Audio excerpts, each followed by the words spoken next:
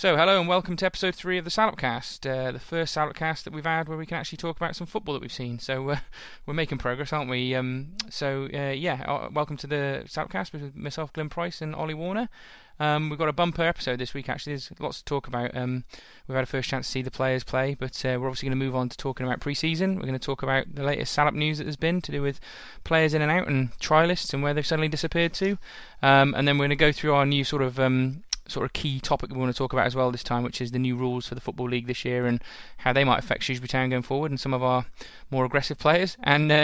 And then obviously we're going to go through our Glyn and Ollie update. So it should be good, shouldn't it, Ollie? We've got lots to talk about. Lots to talk about. Lots to talk about Shrewsbury, and also the rules are going to be quite interesting and hopefully should have a positive impact on the football and the kind of what the kids and families see on the pitch. I think it should be good. Yeah, I think it's a lot of it's based on sort of discipline, isn't it, and the way that players interact with the referee and stuff. So it's quite interesting when you read through the rules and stuff. So it's going to be good. But I'm quite interested to get stuck into talking about the pre-season games. As I say, we'll talk about it in a minute. But I went to both games this Saturday and Tuesday, and I think you can already see an improvement in those two games, and you can see where Town might be heading and the sorts of players we've got going on. So it'd be good for me to give you a bit of feedback on that, and we can have a chat about it. So let's move on to the first section, and we'll have a chat about pre-season.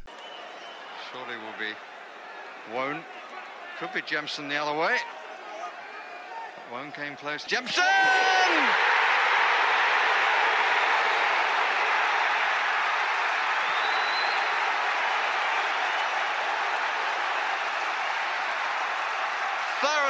So Shrewsbury Town have played 2 pre-season friendlies, one against Cardiff, which was an unfortunate scoreline of 4-0 to Cardiff, and then a second game again at home to Birmingham, where we drew 1-1. So obviously great to see that Shrewsbury got on the road and get the fans to have the chance to see the players. And Glyn, for the first game, you thought you'd try something different. Yeah, so we were talking in the last few episodes about maybe getting some different people's voices on the podcast and having some guests. So one of the friends of the show, John Molyneux, who I think I mentioned in the piece I'm about to play, lent us a piece of audio equipment so we could record at the match. So I went to the Cardiff game, took me 2 kids with me, so you'll probably hear a bit of them as well, and managed to get a couple of interviews with some fans, sort of did a bit of a sort of commentary, not commentary, but sort of a few notes of what was going on at the game. So before we start talking about the Cardiff game, it's probably a good idea to play this in there. So hopefully you don't mind the wind too much in listening to this. 100% success from the spot for Luke Rogers this season. First up,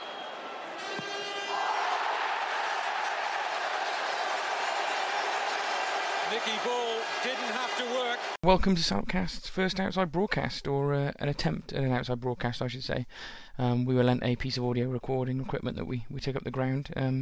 Bit of background, I walked up to the match this week, first pre-season. I took my dual children as well, which was good because they were free. And I had the idea of getting up there and trying to get a few views of fans. So this whole piece starts off with us bumping into Chris Wynn and his son Josh, who we had a quick chat with about the season coming up. So we just got up to the ground and bumped into Mr. Chris Wynn and his son Josh. So we'll just have a quick chat about the season. Chris, what are you looking forward to about today's game? What are you coming up to see mainly in this first pre-season match? Yeah, looking forward to seeing the new players. That's what pre-season's about for me. The friendlies. We know we're not going full pelt, but it's always nice to see the new players, see how they fit in, and just get a feeling for them. Yeah, it should be good, shouldn't it? And Josh, are you looking forward to seeing a new player, get a new hero maybe today? Yeah, I'm really looking forward to it. Like, I know there's going to be a lot of new players, so it's going to be hard to pick out some of the best ones, but I hope they really do shine today, at least some of them. Yeah. And what about this season? What do you think about where we're going to end up this season? I know we haven't actually watched the game yet, but what are your initial hopes for the season? Are you hoping top half, or would you be happy with mid-table or something like that? What are you thinking? Yeah, I think we'll win the league easy. No, seriously. I mean, that's what we all hope for, isn't it? Seriously, I think the general consensus is mid-table. We've had our past 6-7 years have all been about we're either going for promotion, just missing out on gaining it, or fighting relegation, just escaping or going down. I think with what we've signed, I don't think we're not looking like a team who are going to be challenging at the top. We'd like to think we can, but I think realistically we should be looking at mid-table, and I'll be quite happy with that. Yeah, I think probably all of us would be, wouldn't we? And I think if we can start to see the first shoots of that coming through today, then we're pretty happy, won't we? So enjoy the game anyway, guys, and yes, I'll speak to you again. So I should say now, it was at this point where I realised that editing this, that the wind was a lot stronger than I probably thought it was on the day. And going through this, a lot of what we recorded got completely ruined by the wind. But I thought I'd leave Chris and his son's interview in there because I think you can just about make out what he said. But luckily after that we moved into the stadium then, got the kids in and bumped into another one of the old Shrewsbury Town stagers, Mr. Adrian Plummer. I'm sure he won't mind me saying that. But yeah, we were lucky to have a chat with Adrian sort of by the turnstiles as people were coming in, you can hear. And I started off by asking him what he was looking forward to about the game and the season coming up. To see today from the first game in pre-season, do you normally come to pre-season, or is this sort of a good chance to come and look at the new players? No, I do come to pre-season. What I'm looking for today is some signs about the way we're going to set out a statement of intent. So is it going to be exciting attacking football? Yep. That's what I want to see. Result doesn't matter too much. Just want to see what the new players are like, whether we're gelling. I think that's a good sign. And not have a game like we did at Evesham a couple of years ago when I come away banging my head. Because basically we didn't have a striker that day and we didn't have all season, did we? So yeah, that's what I'm looking for, how the team's going to gel and if it's exciting attacking football. Yeah, hopefully. I think that's what everyone wants to see today. I mean, there's quite a lot of fans come in now, so hopefully they'll get a good show. But in terms of the season ahead, obviously we talked on the podcast before last about last season and the problems we had and the struggling against relegation. Are you thinking it's going to be more of the same, or are you encouraged by the signings? You think we should be aiming higher, maybe top half table or mid table? What do you think? Yeah, mid table, absolutely. I think anything less than that would be disappointed. I think mid table's the minimum for me. But I said I want to see some. I don't want to come to games and be bored. We were great away from home, weren't we, last season? At home, we were shocking, really. So that's what I want to come to see, mate. Attacking football. Go back to the Prince, have a good weekend on the back of a good home result. Yeah, exactly. That's what everyone wants. And I say you're right. The home form can't be much worse than last season. So so anything's going to be an improvement there. Anyway, thanks, Aid. Enjoy the game. No problem. So after speaking to Aid, I finally got my kids up into their seats and we sat down to watch the game at the back of the family stand where it was quiet, so that I could record a few notes of the game and what was going on whilst trying to stop my children running around in the stage. So yeah, this gives you a bit of background as to the match. So finally sat down for the first game. 2 trialists on the bench is what we've seen. So as you can hear, the players are just walking out, so it was good timing. So yeah, 6 of the new lads starting, so we'll see how they get on.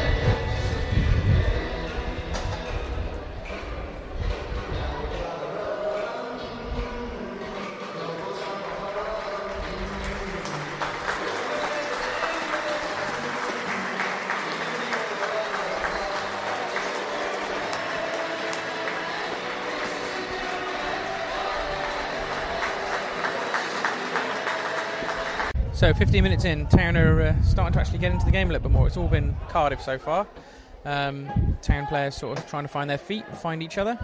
Mellon screaming at them to pass the ball, which is a bit of a basic, I suppose, but they're starting to do that now. All in all, it's been typical pre-season. We haven't really had a chance yet, so hopefully we will see at least one goal. So 26 minutes, Cardiff 1-0 up. Unfortunately, Joe Riley made a foul out on the byline as Cardiff were attacking, but the ref played advantage, and I think it's Anthony Pilkington for Cardiff. He basically ran in, then cut in, and Riley was out of position, so he had acres of space, and he curled it right round to keep from outside the box. It was a good finish, but a little bit scrappy from Town. I don't think Riley would be best pleased with that, but there we go. Work it out of his system. Hopefully we'll get back in it. And soon it was 2-0. Simple corner, simple header. Our defence looked like they'd only played each other for 2 weeks there, to be honest with you. No one really went for it. Big gaps in the defence, so yeah, I suppose the good thing to look at is Mickey will think there's plenty to work out over the next few weeks. But looking at that, there definitely is. Half-time, not much else to add. Town with a couple of half chances at the end there, but Cardiff by far the better team. Suspect we might be seeing quite a few changes in the second half now, just to mix it up, because it'd be good to get everyone get a game, but no one really played well enough to stay on there anyway, so let's see what happens. This game is dull, I have to say. 60 minutes in, Town fans are trying to get the Icelandic chant going. Cardiff have just almost scored again. There's not much to be excited about so far. I'm sure they're working all the kinks out of their system, but yeah, I'm not going to come away from this one particularly energized at this rate. Anyway, they plod on. So we might actually have a game on here. The reason being, Cardiff on about the 60th minute has just changed their entire team. I don't think I've ever seen anything like it. There was all 11 players lined up in a traffic jam ready to come on, and everyone else just jogged off.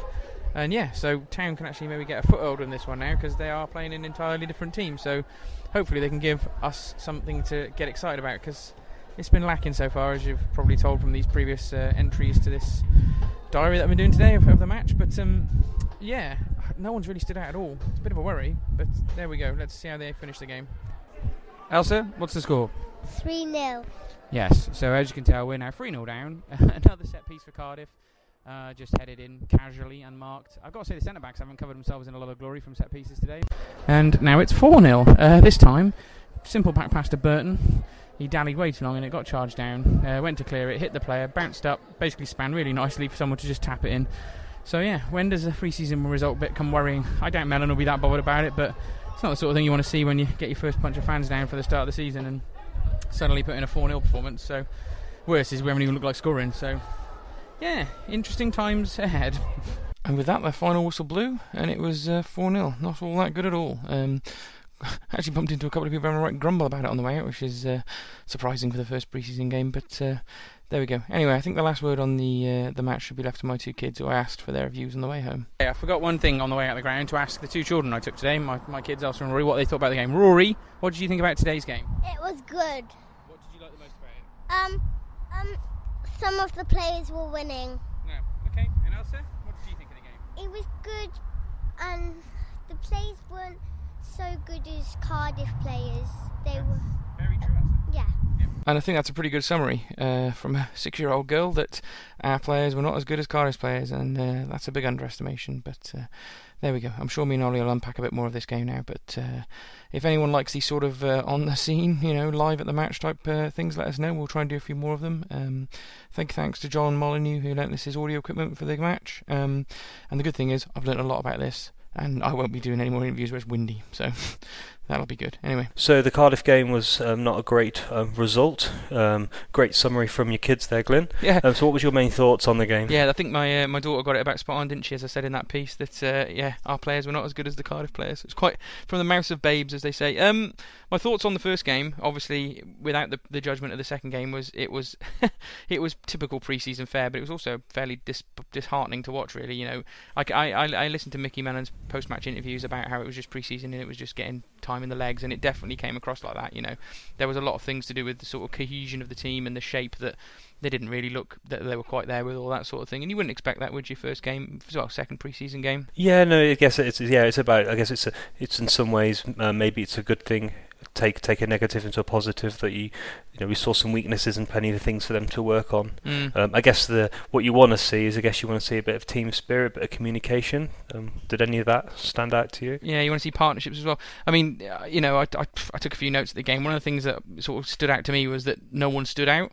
It's regardless of the meaning of the game for Mickey Mellon to get the sort of players' fitness up. As the first game in there's 1,000 fans wanting to see the new signings and see who stands out. And unfortunately, it didn't really happen. Unfortunately, so no one really stood out, and there wasn't really anything to speak of in terms of partnerships and people working with each other. You could see tentative signs of Dodds and AJ Leach being on the sort of same wavelength, but you couldn't say anything particularly stood out, to be honest with you. So probably best to move on from that. Well, game, yeah, there was, Brown played okay in that game, to be honest with you. I'll give him some credit when he came on in the second half. He was reasonably impressive. The right back, Joe Riley, he didn't stand out, but he looked solid enough, to be honest with you. The two centre-backs worried me in that first game, but like sometimes they'll say it looks like they met on the morning. It definitely did look a little bit like that, because from set pieces and stuff, we were all over the shop. I couldn't tell what we were doing. It looked like we were zonal marking at one point, but it's hard to tell from one game of pre-season. I think my highlight of the entire game, though, was Ian Black. He came on at half-time, hadn't got his shirt on, and then eventually got it over his head after about 20 seconds of the second half, and after 32 seconds he horribly two-footed someone. Really horrible tackle in pre-season. It was literally his first touch of the ball, sort of thing. I don't know what's wrong with the guy. I know we're going to talk about rules later, Ollie, but if these new rules come in, I don't think we'll see very much of Ian Black in the season coming up, because he's ridiculous. But there we go. So it was nothing to get excited about, and I think it was just one of those ones. It was good to go down there and actually enjoy a bit of sun, but I think it was more important to talk about the Birmingham game, where we could sort of start to see some shoots of the first signs of the season coming up, really. Yeah, and I guess one question for you: did the pitch seem much different now? They've obviously brought it in line with the other grounds around the country. Yeah, was there a big gap between the fans and the pitch? Yeah, it looks much smaller. And I normally sit in the West Stand, so West Stand was shut for the two pre-season games, so I sat in the East Stand, in the family stand with my kids. And yeah, it seems a lot further back the pitch than it was. It must have gone in, I don't really know, maybe half a metre, maybe a metre. It's a long way in, and behind the goal as well. The goals are further away from the South Stand as well, so it was much narrower. I can't say that it really change the way the game was played. It didn't look, the ball didn't seem to be out of play all that much more. So players just get used to it, don't they? And it'll be something that they have to get used to. But I say that first game, it was hard to tell really, because there wasn't much width. There wasn't, it was just a lot of passing the ball around at an average sort of pace really, and working things out and just making sure they could pass it. Mickey Mellon did a lot of screaming from the sides of the pitch, pass the ball, which I did think, to be honest with you, Mickey, if they haven't got grips with that part of their game already, we could be in trouble this season. But yeah, that's all I could really observe from that game was the stuff we've talked about. So yeah, it was much smaller. Yeah. Okay, so obviously we move on to the Birmingham game. Unfortunately, I couldn't join. I really wanted to go to this game actually, but I couldn't go because I had to travel to Europe with work. Yeah. But what was your thoughts on this game, Glenn? So you could see the difference in 3 days, 4 days. They'd obviously gone back to the training pitch and worked on shape. I actually listened to one of Mellon's interviews after the Birmingham game, and he'd said that they'd been out there and they'd worked on their shape and their tactical positioning, and you could see all of a sudden that people were much more rigid to their positions, and it was just a lot more solid, to be honest with you. The back line looks really solid. I hadn't been impressed with Lancashire or McGivern in the first game, but yeah, they were much better in the second game. Okay, so you said about shape. What formation did we line up?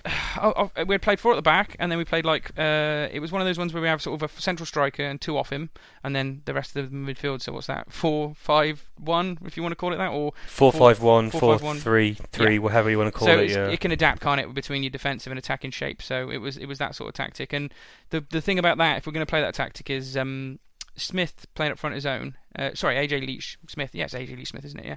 He was a very willing runner. Really wanted to get behind the back line, and he started to impress, particularly as the game wore on, with his quick feet.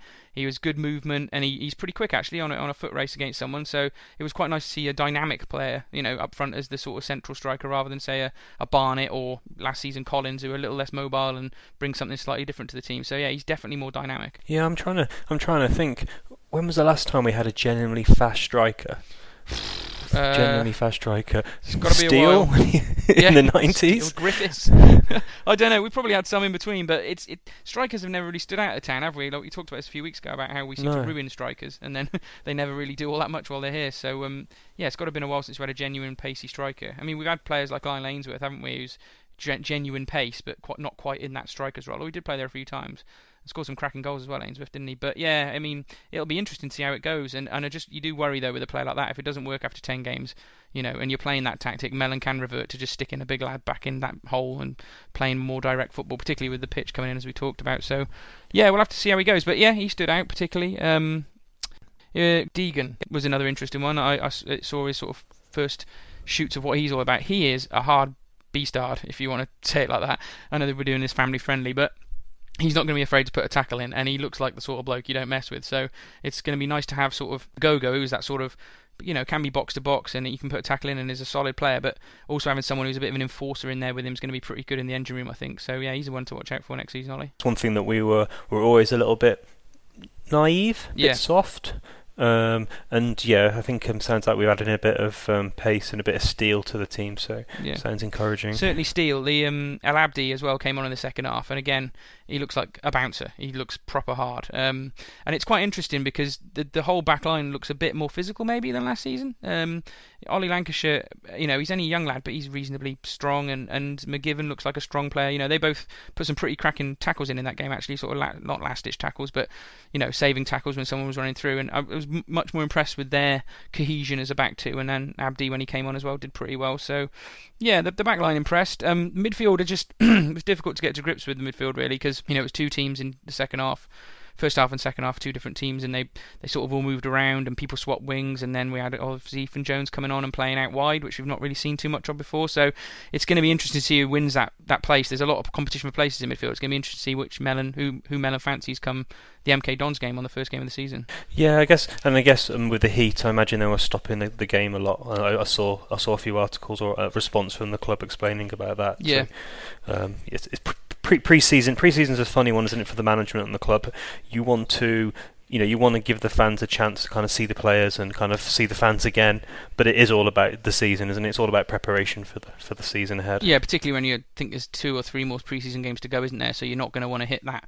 You maybe your last pre-season game, you want to be at sort of 90% of what you want on the MK Dons, but this early it doesn't need to be all there. The heat was interesting. Yeah, they stopped the game once, twice, maybe 3 times. No, 3 times. They did it in the second half as well. And I think Chris Skitt, the physio, did an article, didn't he, today about how they do have to sort of be careful about that, because you've got to remember they've been training all week in that heat, so dehydration is something that can be a bit of an issue, and it's not just about the fact they played 90 minutes. There was people saying, why are we stopping for drinks breaks, but it's more of a long-term thing, isn't it? You've got now maybe a month, 2 months of them playing in this heat, and you've got to keep them fluid levels topped up. I mean, me and you played football in the heat, and it's not nice, is it? So I can see why it has to be done, especially in pre-season when it's not if it was a league game on, I bet they would have taken a drinks break in a league game, because it was bloody hot. It was hot enough walking up there. Yeah, it was hot, and unlike you, I've done a bit of running. I've done a half marathon, and it was, I think before the race even started, it was 26 degrees, and yeah, you sure do pick up some heat. So that's good. Yeah. Okay, so and we finally scored a goal. I'll say finally, we scored a goal. Yeah. They made us wait enough, didn't they? I say 2 games last week, and we finally got one in sort of the last 5-10 minutes of the game. But yeah, Ethan Jones, I have a word for Ethan Jones, and actually Grogan, who came on as well. I think it's Callum Grogan, isn't it? I might have got his name wrong, but it's Grogan anyway. They both, young lads from the youth team, they both came in and looked pretty good. And the thing that Ethan Jones impressed me with is, I don't know whether it's just been between the end of last season and this summer, but he definitely seems to have worked on his physicality. He looked like, he didn't look like a kid so much anymore. He looked like a big, strong player that can actually run at people. A bit like Andre Gray when he first came into the team. I don't know if you remember the sort of same physical change that sort of Andre Gray had, and particularly as he's gone on, he's become a pretty strong player, hasn't he? So Jones played out left and then out right of the front 3. He didn't actually play centrally, and he was good. He got past his man a couple of times, put a couple of good crosses in. One of them he put in that someone should have scored from, and then obviously right at the end he tenaciously won the ball back and drilled one in hard and low, and the keeper couldn't get anywhere near it. So yeah, he was actually really impressive. And I think, again, we want those youth players coming through, don't we, Ollie? Because we've got Smith, and then now we've got Grogan and Ethan Jones. So to have 3 that are going to be on the fringes this season is going to be quite exciting to watch. Yeah, no, it's good, and it's good to see some youth players come through into the first team again. I think that's something that it makes you proud as a Shrewsbury Town fan to see those players. So no, that's something to look forward to, and I look forward to seeing the players myself. Yeah. In general, though, they passed a lot more fluidly, and the passing was a lot more accurate as well. And yeah, the other observation I was going to name was Birmingham City were embarrassing. They dived all the time in a pre-season game at Shrewsbury, and Dave Davis used to play for us. He's in that. He was diving, and then he got involved in a couple of scraps with Richie Wellens, who didn't particularly help himself. Richie Wellens played the game entirely over a man that is on the transfer list. He ran around, looked a bit angry, kicked at a few people, didn't really do much. I think that I don't know. I don't think he's going to be here very much longer. It's just finding someone to take him, and that's the tricky thing at this time of the season, isn't it?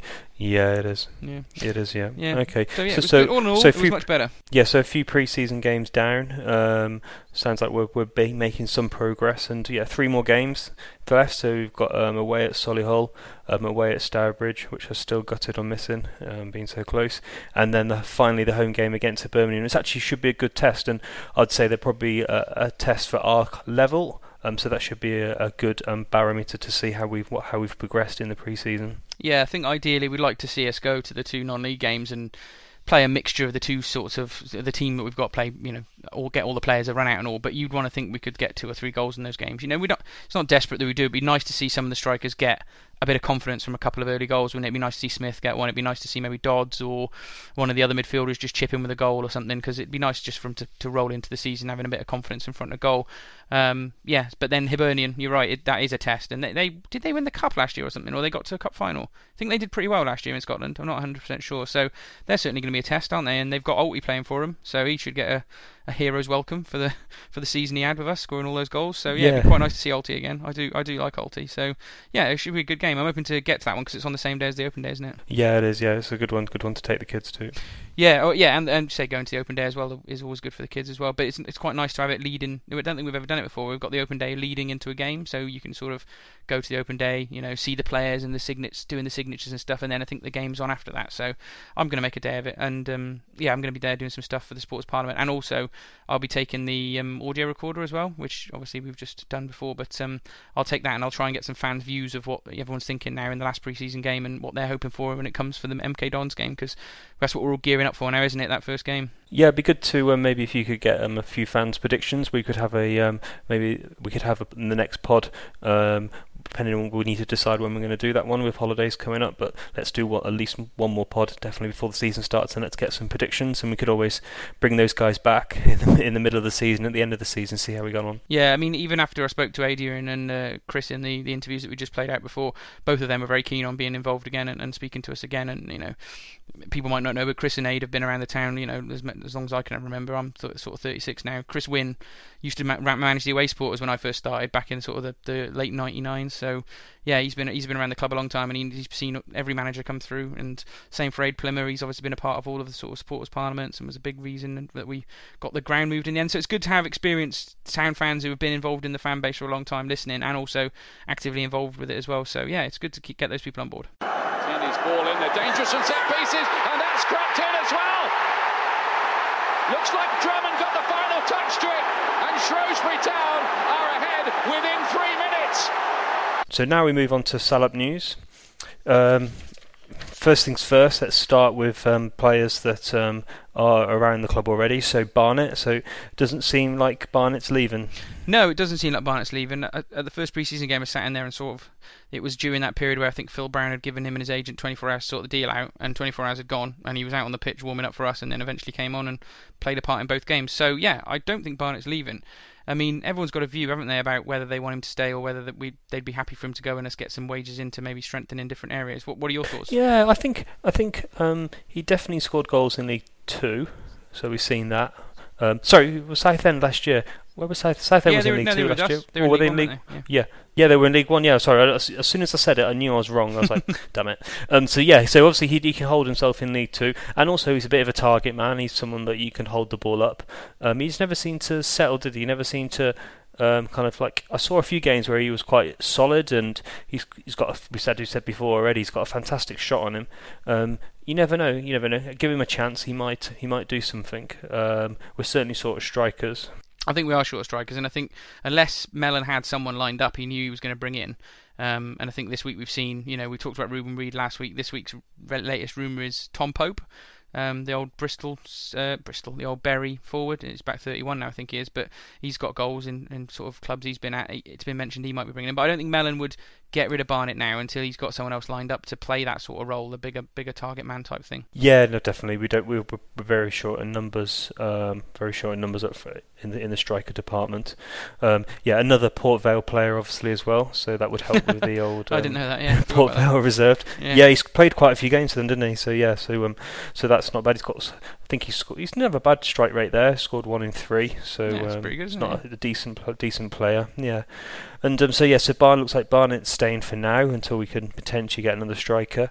And it doesn't look like Wellens is going, as you said in the intro in terms of the games. Sounds like he's a little bit frustrated.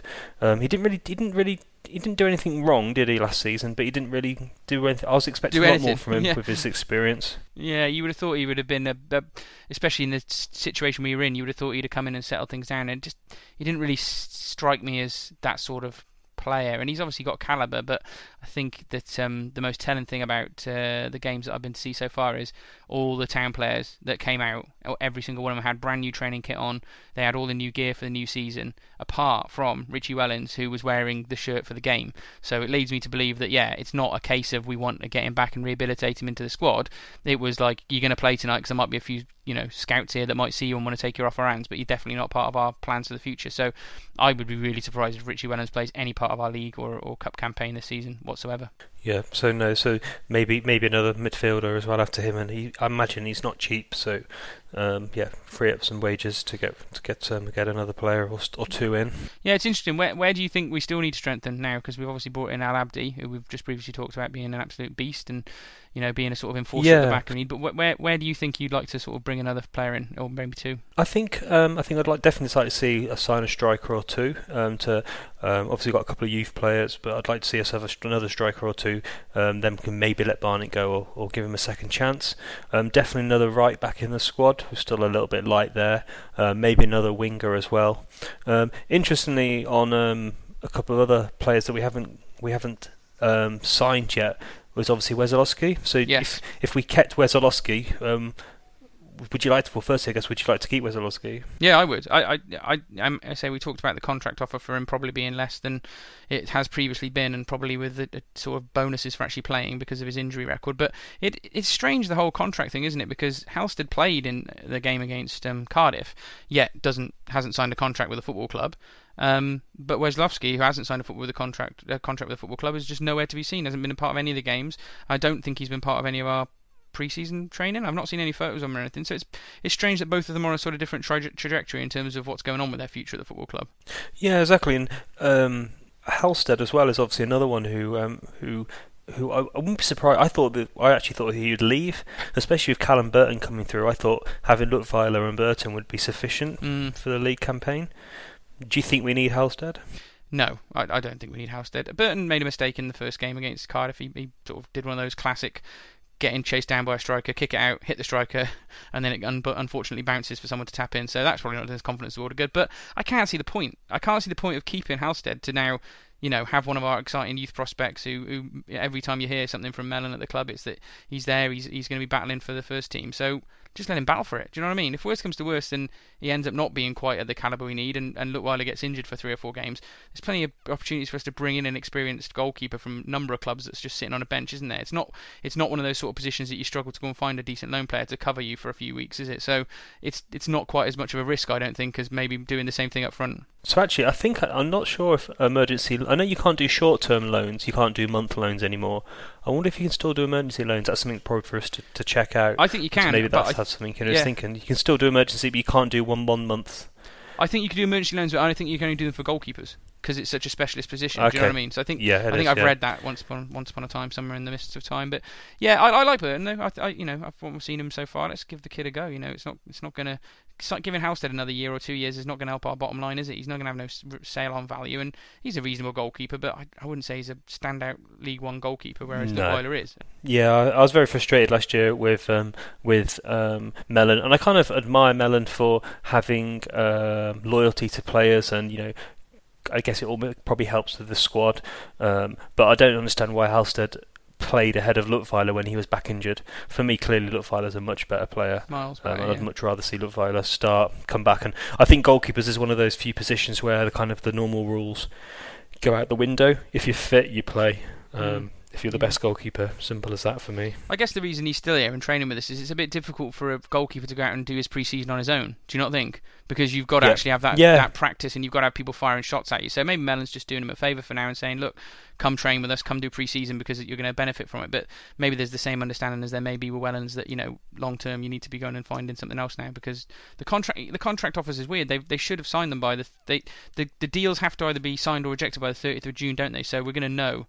No, well, 30th of June's gone, hasn't it now? Thinking about it, we're into July. So I don't quite know what's going on there, to be honest with you. It's very strange. I'm sure it'll work itself out somewhere down the line. Yeah, no, definitely. And so who else do you think? So I said I think we need to sign a right back, a striker or two, maybe another midfielder. Anywhere else do you think we need to strengthen? It's interesting, isn't it? Because if we're going to persist with playing the one central striker and the two sort of wider strikers, if you will, you don't necessarily need to sign out-and-out strikers, do you? If you're going to play that tactic, because you can play sort of strikers and then you can play midfielders that are in the Dodds and O'Brien ilk and who are sort of winger come forward players. Do you know what I mean? And we've got several of those that can sort of fill in that gap there. So it all depends on what Mellon's going to do as to whether we actually sign another striker. I always like to sign another exciting striker because they're the money player, aren't they? They're the ones people kind of get off their sort of asses and cheer for, aren't they? The ones that get the goals. So yeah, I can see us probably bringing another one in, but I'd be inclined to think that it'll probably be a loan player that we get on a season-long loan or a long-term loan. That might be the way Mellon goes. I was thinking about this the other day actually. Wolves got bought by some big Chinese consortium today. Did you see that?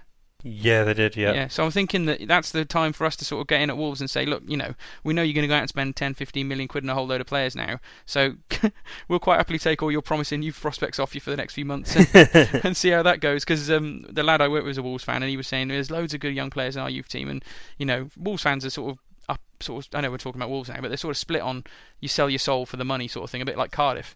But, you know, they want to get back to the Premiership, but it's probably going to hold back all their good young players. So there's definitely an opportunity as being one of the local clubs to go and nip in there, and that's maybe where we might find our next set of recruits from, Ollie. You know, for me, I think a striker, and I think we talked briefly about maybe with Joe Riley being our only right back now, because that Kane Smith who was on trial's gone. Maybe right back's another position we definitely need another body in. Yeah, no, definitely.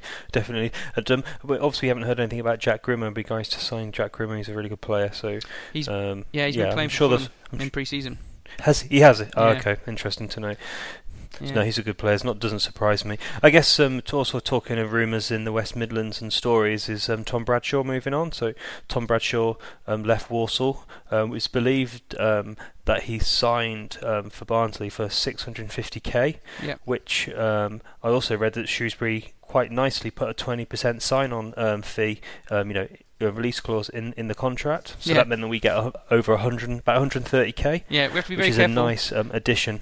Talking about money, Ollie, because as I learned last season with my article in the Shropshire Star, many people might know this. I was doing an article in the Shropshire Star for the paper, and the football club took umbrage with me quoting figures for how much players and cup run to do at the club. So, yeah, the rumour is, should we say that, or the fairly strong rumour? The rumour, we had undisclosed fee. Yeah, exactly. The rumour is that we had a sell-on fee, and that's netted us a sort of reasonable amount of money that we've been able to use. Because I think, we basically bought a player in the next day, didn't we, as soon as Bradshaw moved? So maybe it's just freed up a little bit more money. But again, with the way the finances work in League One nowadays, it's tricky to understand where that money fits into it, because it probably doesn't fit into our budget this season. It probably fits into our budget next season to do with all the cut-offs and things. So I don't know. But it's just nice to get a bit of money out of Bradshaw, because we didn't sell him for it. We didn't sell him for anything. We went on a free, and then we had the sell-on fee. That was all we got. So long term, we got a bit of benefit out of that, really, didn't we?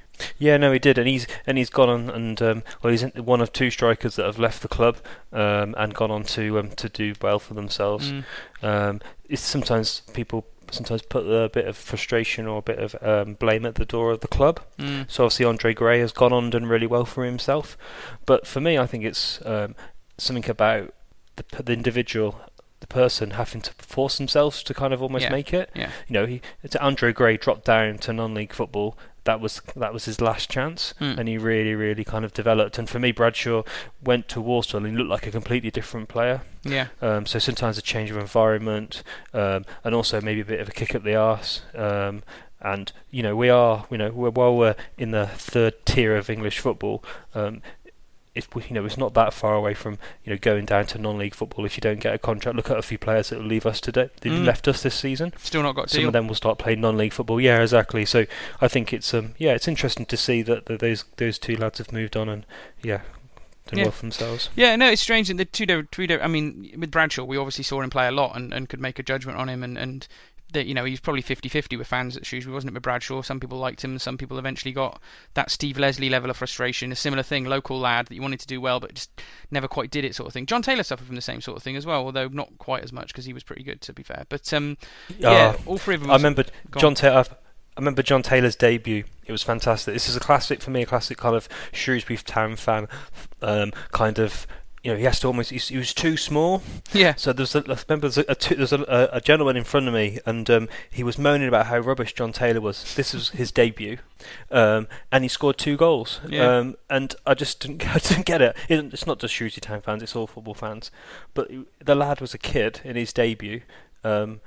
I think sometimes we put a lot of pressure on our young kids, and almost going back to your comment before about Burton, sometimes you have to allow them to make mistakes. Yeah, you learn a lot more from mistakes, don't you? In any environment, really, you make a mistake in your job, you definitely won't make that mistake again. So you've got to let them young players make those mistakes, particularly goalkeepers, because it stands out so much. I remember Andre Gray's first game, talking of first games for those young players that were just on that, but he came on and played a game. It must have been near the start of the season, because I remember being bloody hot. or it could have been the end of the season, to be honest with you. But he'd run up and down the wing a few times, and he was absolutely blowing. And his conditioning was just not there. He was a young player coming through, and I remember a lot of people around me, and I was probably one at the same time, thinking, "Oh God, he's never going to make it," sort of thing. He doesn't even look fit, and you can't judge it, can you? Even professional football managers who've let those talents slip through their fingers can't judge it. So, you've just got to sort of ride it out and see where we end up. But yeah, to get some money for Bradshaw was good. I think one of the things I wouldn't mind doing on a pod just before the season starts, Ollie, is me and you having a chat about sort of our rivals in League One, because there's been some very interesting things have happened to a lot of the rivals around us, particularly like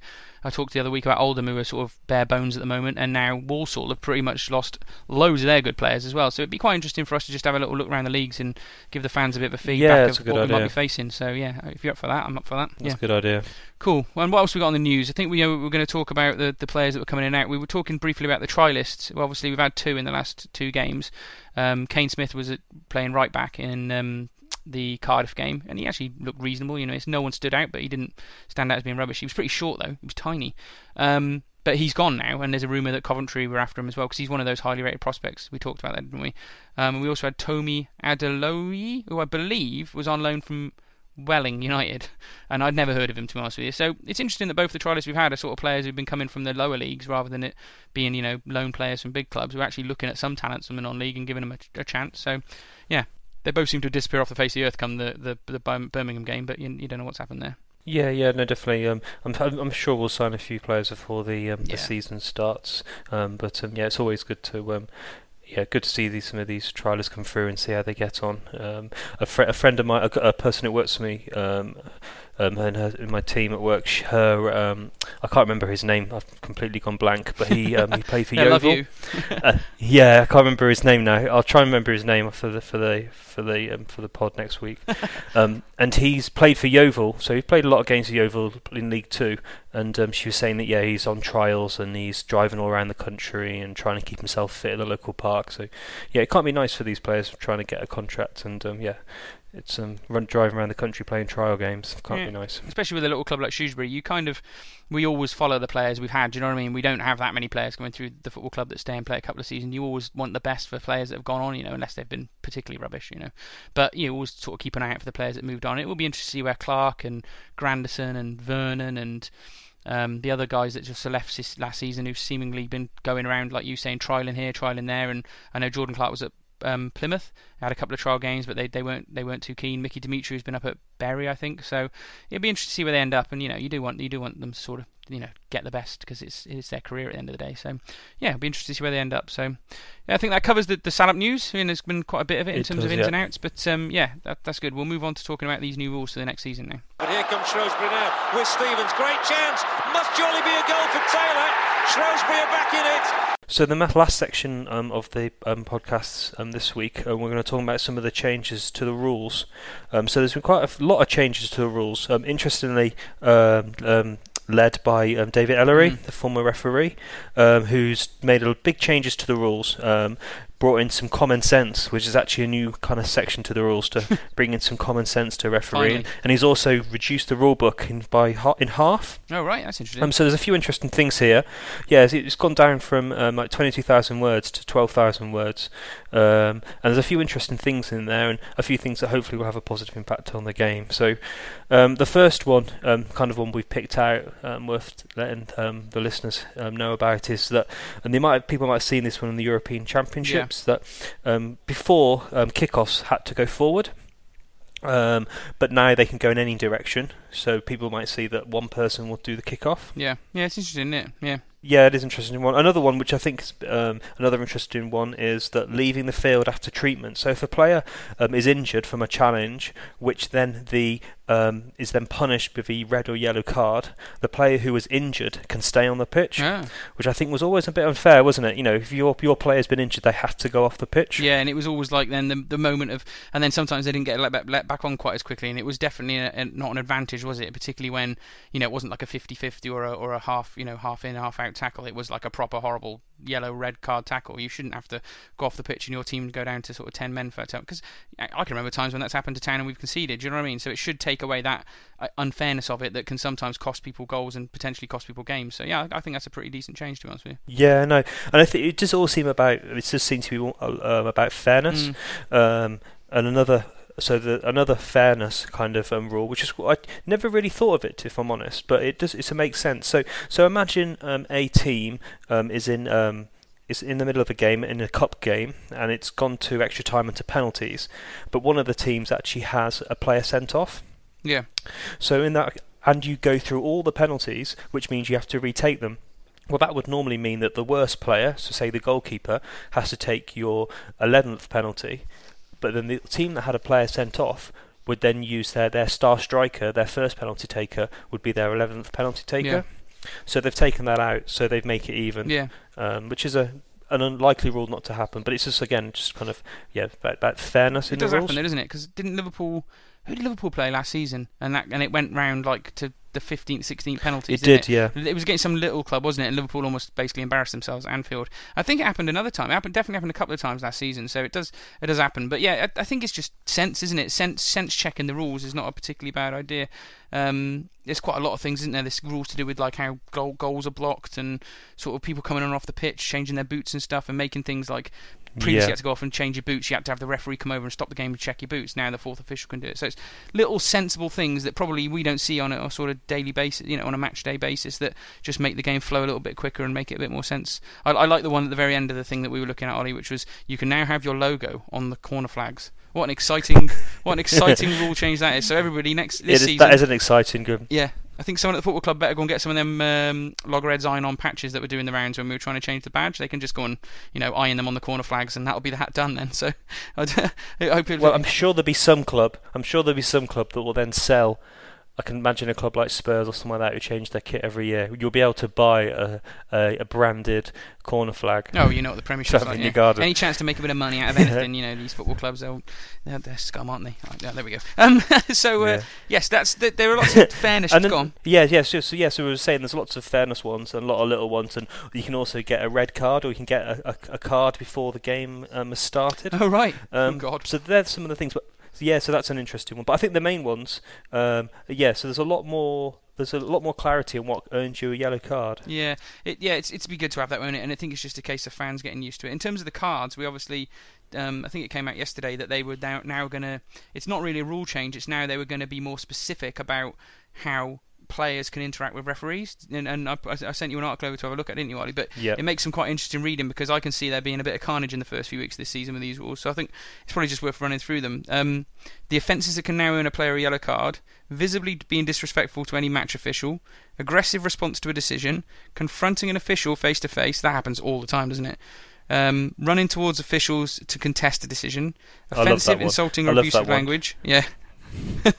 Offensive, insulting or abusive language. Yeah, Pepe from Real Madrid is going to. Pepe from Real Madrid is really going to struggle with the running towards the official to contest a decision. He cheats at everything, Ollie, so it won't really make much difference, I don't think. Physical contact with any match official in a non-aggressive manner. So you can't go. You sometimes see players running up to the referee and sort of going a bit too far and running into him. That's essentially a yellow card now. It says a yellow card for at least one player when two or more from a team surround a match official. So yeah, there you go. That's the days of Man United and Arsenal, surrounding the referee like used to get in sort of the 2000s when they were going at each other. Has sort of come to an end now, I think. But those are interesting for yellow cards. And then for red cards, if a player confronts a match official, uses offensive, insulting, or abusive language, or gestures towards them. So how many times you've seen a player on the floor just look up the referee and flick his hand up at them or flick the V's up? Technically, that's a red card now. So that could be quite interesting. And physical contact with any match official in an aggressive or confrontational manner, which you do see. So, I can see that first few weeks of the season being quite a few red cards knocking around, and it then suddenly settling down and people understanding the new way. Yeah, definitely. I think also it will have a big impact in the big games, like the Classico, and also in Europe, but also big games later on in the season. So if we get Manchester City, Man United really going for it, it will make it interesting, and also just focuses on the football. It can be interesting sometimes to see a bit of players going at it and bit of passion, but often now it seems to from the classic Arsenal Man United days of the Keown and Giggs and Scholes, it seems to have gone to a lot more petty and a lot more time wasting. So hopefully it will improve the entertainment factor for the fans. The interesting thing, Ollie, is we seem to go round and round with this sort of thing, don't we? Like, we've had the respect campaign, which just basically fell flat, didn't it? Because it was never implemented, was it, if you will? And it's nice to see these rules coming forward in terms of, this is what you can be booked and can be sent off for. But it very much falls onto the shoulders of the referees, doesn't it? And the fourth officials and the linesmen to actually implement these rules and to have the balls to say, look, this is what's happening now. If I have to send off 3 players in this first game of the season, so be it. The second game of the season, there'll be teams acting very differently. And there are some managers that send their teams out to do this sort of thing, and it's going to be interesting to see how those sort of managers deal with these rules. And there are some players that just, do it as a matter of course. It's their sort of natural reaction to a foul, and they're going to have to temper the way they play, which is going to be quite difficult in the heat of the battle. So I can certainly see all sorts of things being talked about by the pundits and stuff in the next few weeks. Yeah, no, definitely. I think also there'll be a lot of pressure from the fans. So, Shrewsbury fans are pretty good actually at kind of putting a bit of pressure on the referee. And I'm sure if we see players, a couple of players storm around the ref, I'm sure the fans will start putting pressure on. So, no, let's hope it works. We always compare football to rugby, don't we, in terms of sportsmanship, but hopefully you can improve football's reputation a bit. Yeah, it feels a bit more rugby-esque, the rules, doesn't it, to be fair? Yeah. And it does work well. I like the fact that refs get mic'd up in rugby. I wouldn't be against that in football. I think that would be brilliant when you're watching big games on TV, to be honest with you, but I can't see it happening. I think the language might be a bit too rumble. Yeah, I think it would be a lot of bleeps.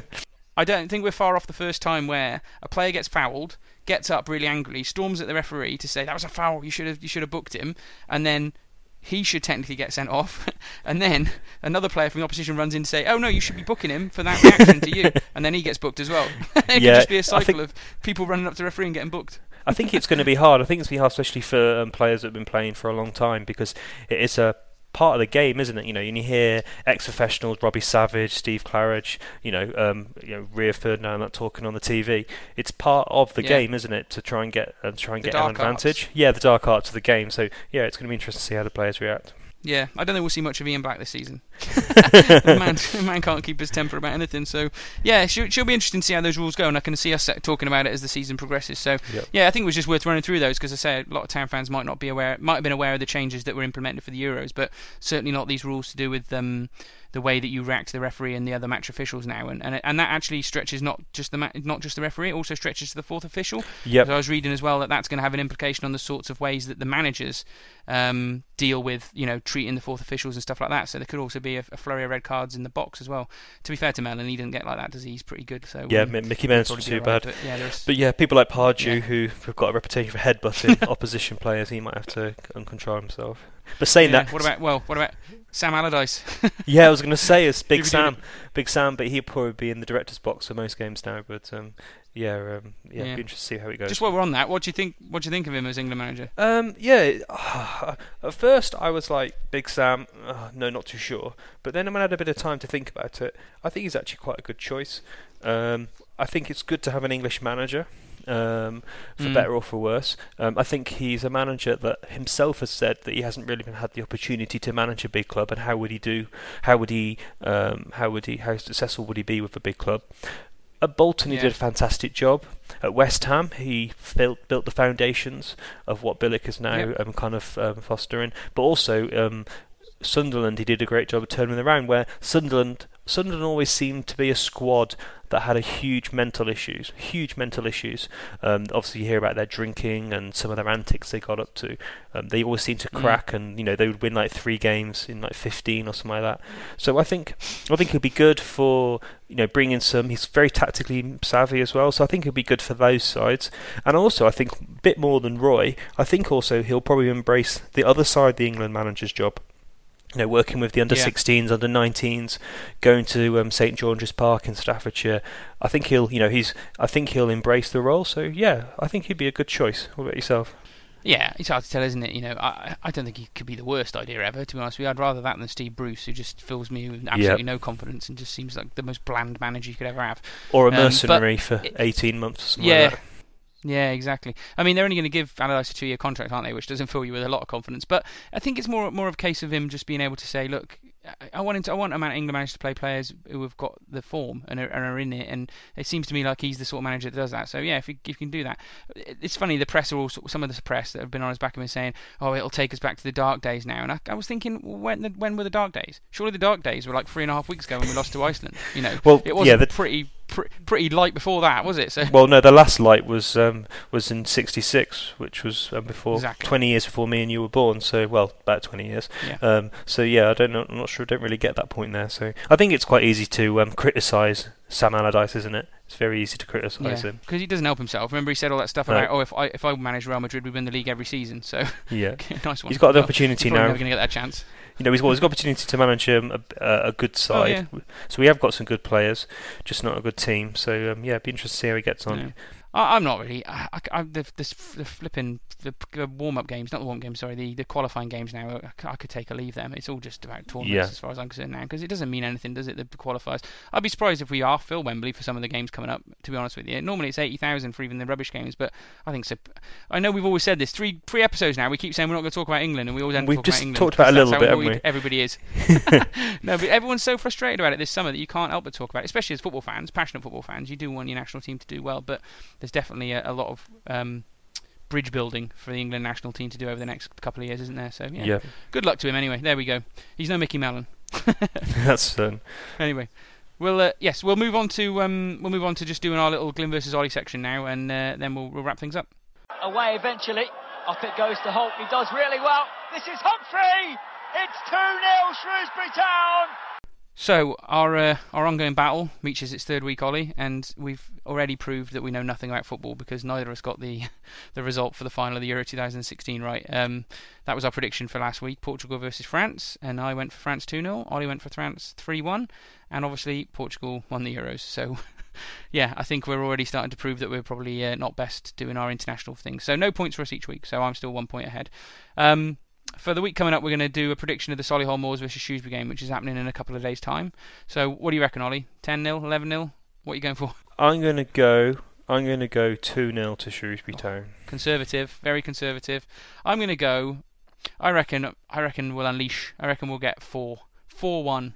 There you go. There you go. Okay, Anyone that's going cool. to the game, there's some excitement for you. I'm going to go 4-1. I reckon we'll start to bang some goals. And Solihull Moors are not exactly a great non-league team, and I was encouraged enough on Tuesday night to think that we could start to, put a couple more past this sort of smaller team. So yeah, we'll go for that. We'll see if either of us can get our first prediction of a Shrewsbury Town result right this season, and someone can have the bragging rights. So yeah, so that's it, Ollie. There's another podcast. Anything you want to say? Take us home, mate. Okay. So to the fans, please send in questions to us at Salopcast on Twitter and also on Facebook. Please send in questions, and if you also have the chance, we'd love it if you give us a review on iTunes. That'd be fantastic. Yeah. I hear lots of people who do podcasts say that, and I'm sure it was worth something. So if you can do a review for us, or you've got any questions or anything positive you want to bring to the podcast, that'd be great. Anything you want to hear us talk about in the future, like we've done the rules thing today. We're quite happy to have a chat about something that's sort of town related, but a bit sort of onto the side of it that we can have a good chat about. So yeah, just let us know. And once again, thanks for listening. We plan to be back maybe late next week, Ollie, after another couple of pre-season games have been played. What do you think? Yeah, no, that sounds like a good idea. Yeah, all right. Thanks for joining us, and we shall see Cheers, you for guys. episode 4. Cheers, guys. Thank you.